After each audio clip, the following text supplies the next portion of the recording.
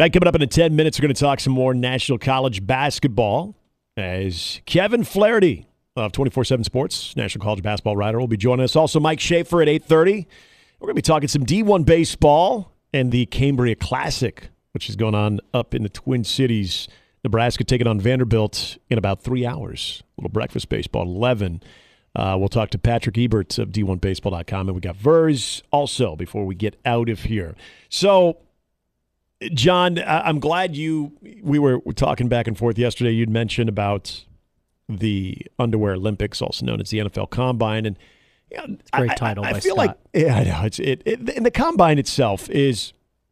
I think it always brings some intrigue when you do have maybe a quarterback or two who is sort of middling, maybe even under the radar, and all of a sudden they put out a good Combine. But anymore, you hardly see quarterbacks throw anymore. They want to kind of relegate that to their pro day, and I understand that.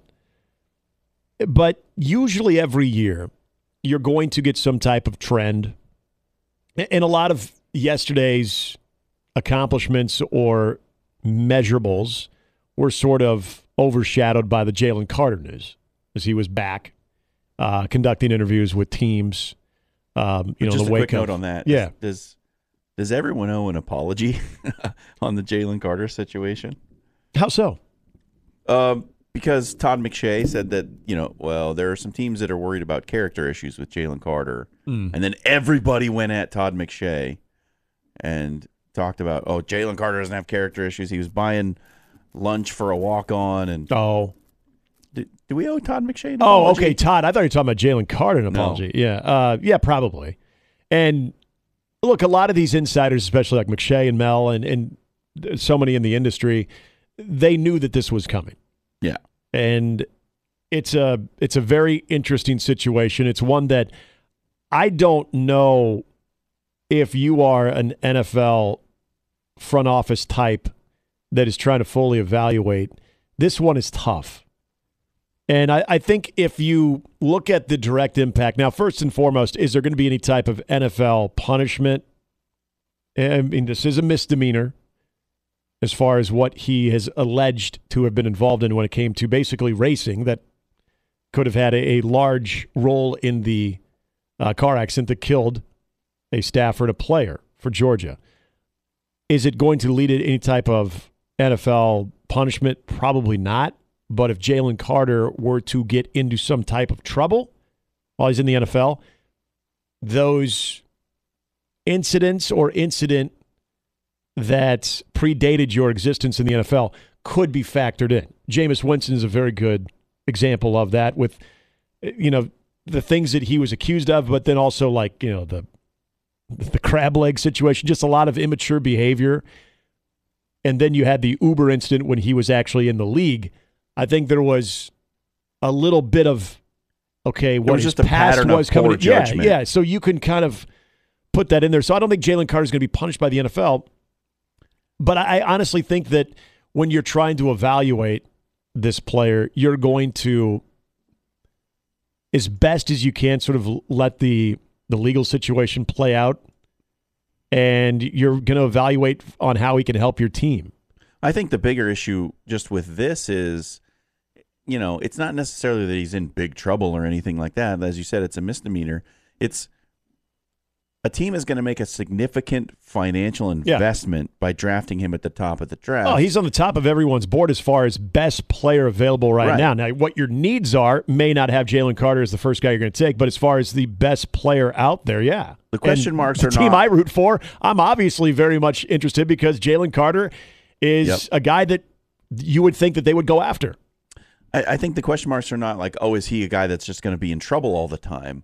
The question is he going to make choices that are going to put his body in jeopardy where he might not give you the return on your financial investment? Mm-hmm. That's the question mark. It's not about, is he a bad guy? Is he going to – there's no indication that he's like a habitual criminal or anything was like that. Was he trying to run the other car off the road or anything like that? It's a question of judgment, and does he have his head in the right place? Is he going to make the right decisions to keep himself healthy and on the field? That's the big question mark with that situation. Yeah. I would totally agree. You guys say Mr. Meaner. When I was a kid, I used to think, man, who is this Meaner? Just like every time they talk about arson, I was like, man, this arson is a bad dude. He's always on the news. Always, it's always about fire too, Mr. man. Meaner. Oh, I mean, I said it could have been misdemeanor. Misdemeanor. But are you a combine guy, Nick? Do you pay attention? I usually pay attention when big storylines come out of it, but as far as anticipation of like, all right, it starts this week, I can't wait. No, I'm not that way. So I know, famously Michael Severe, big. Yes, Michael loves guy. it, and I love him for it because that is Michael's jam. Michael is a NFL savant. So everything from the offseason to the season, he is fully engaged in. And look, if you are that way, and look, I'm a huge NFL fan, you're getting a glimpse of the future of the league. Remember, it used to be somewhat secret. Yeah. You knew it went on, but you weren't allowed to. Now it is. Now it's people a watch huge it, thing. people eat it up. And I would agree with Sharpie. Like, what I feel like I could really get into more than the combine itself is the Senior Bowl. Like watching those practices and seeing actual competition, seeing 1-on-1, 7-on-7, and even 11-on-11 battles. Regardless if I'm fully vested into the game itself, but watching those weeks of practice, if you have the same type of access that you do for the combine, I feel like that's something you could maybe even draw a little bit more from. Now, I understand it's only seniors. Right. It's not some of the underclassmen that are draft eligible, but still, you're looking at a good majority of those guys that are getting that invite are tabbed as, next level players, Sunday type players. Put it to you this way, and it kind of goes to John's question about being into the combine. Who am I to ever judge anyone that eats it up? I watched Cheers reruns last night, so let's go. Let's watch some combine. Hey, I'm nothing against you if you like it. I find Cheers it or the combine as an event nearly unwatchable. I find it tremendously boring to sit and watch the combine. I've tried to do it in the past, and it just I bet the interviews, that you put that on TV, would be more interesting. So this is my next point. If you listen to the comments from Dan Campbell, the Lions head coach, yesterday, he said, he was asked about, what do you gain from the combine of all these drills and stuff. He said, nothing. We evaluate these players based on their tape. The thing that's valuable about the combine is the interviews. Yes. Which we don't get access to. Right. No. So if the head coach is saying, like, look, the most interesting part of the combine is the interviews, and that's the part we don't get to see, that just tells you, like, it's really not that interesting. Right. Which is why Scott just called it I'll read the Underwear articles. Olympics. I want to see, like, who ran the fastest 40 time, like, who's the guy who might have a big stock rise because he tested well and everything. But I'm also a guy, if you've listened to me talk on this radio station before, you still have to find out if they can play football. Sure, the guy can run fast and lift a bunch of weights. Can he actually play the game of football? Because that's what you're going to pay him to do. I feel like that's something Verza said before, and it's so true. And he was talking about recruiting. It's like, are they football players? Simple as that. You can analyze and overanalyze, but at the end of the day, it is just that. Well, and there's always a guy. There's every draft. There's a guy who comes to the combine who's been training for these specific drills and can do them all really well, who maybe didn't have a lot of tape or didn't have a lot of good tape, and his draft stock just shoots through the roof, and he gets to the league, and sometimes it works out, sometimes it doesn't. More often than not, that guy doesn't pan out. It was a Bum Phillips deal about Earl Campbell. They said, well, he runs the 100 in this, and he goes, well, when it's 3rd and 100, we won't give it to him.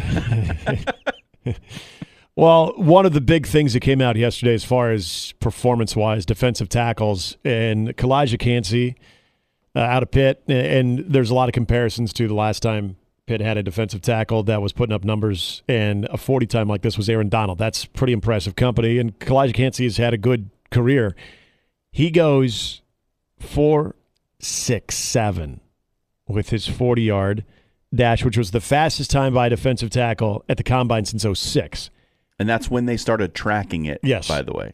And then moments later, and a lot of us remember him from Northwestern in Adebawore, defensive tackle goes 4.49, which is believed to be the fastest 40 time for any player electronically timed at the Combine that weighed 280 plus.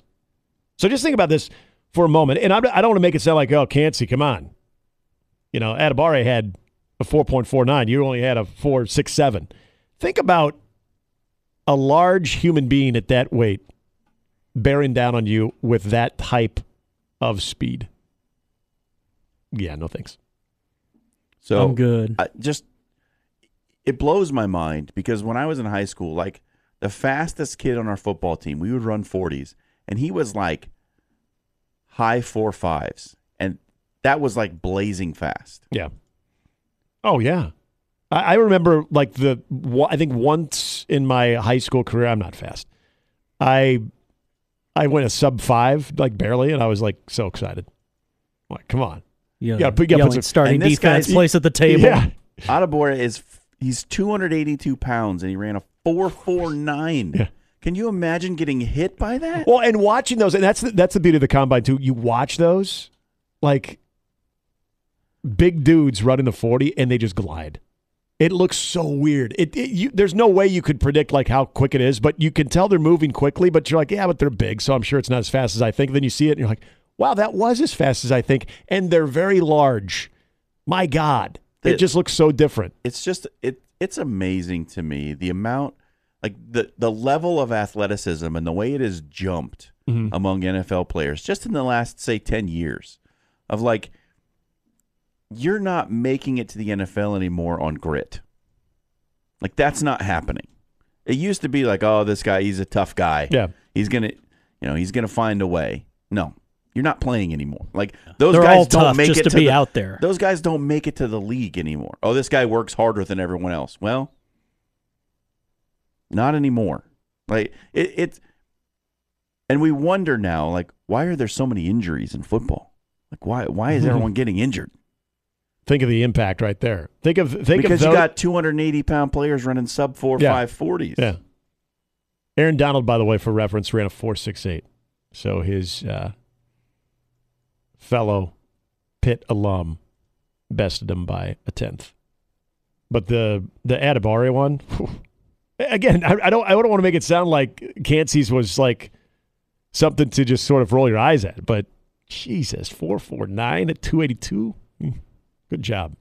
All right, back to the college basketball conversation. What is Creighton's ceiling? What do you like? What do you not like as they enter their regular season finale at DePaul in Chicago? Also, the Big Ten. We'll get to Rutgers. Are they legitimately in trouble? And if you're starting to think about your bracket, is there a team that could be separating themselves from the pack when it comes to the odds-on favorite to win a national title? We're going to talk about all of that coming up next with Kevin Flaherty of 24/7 Sports.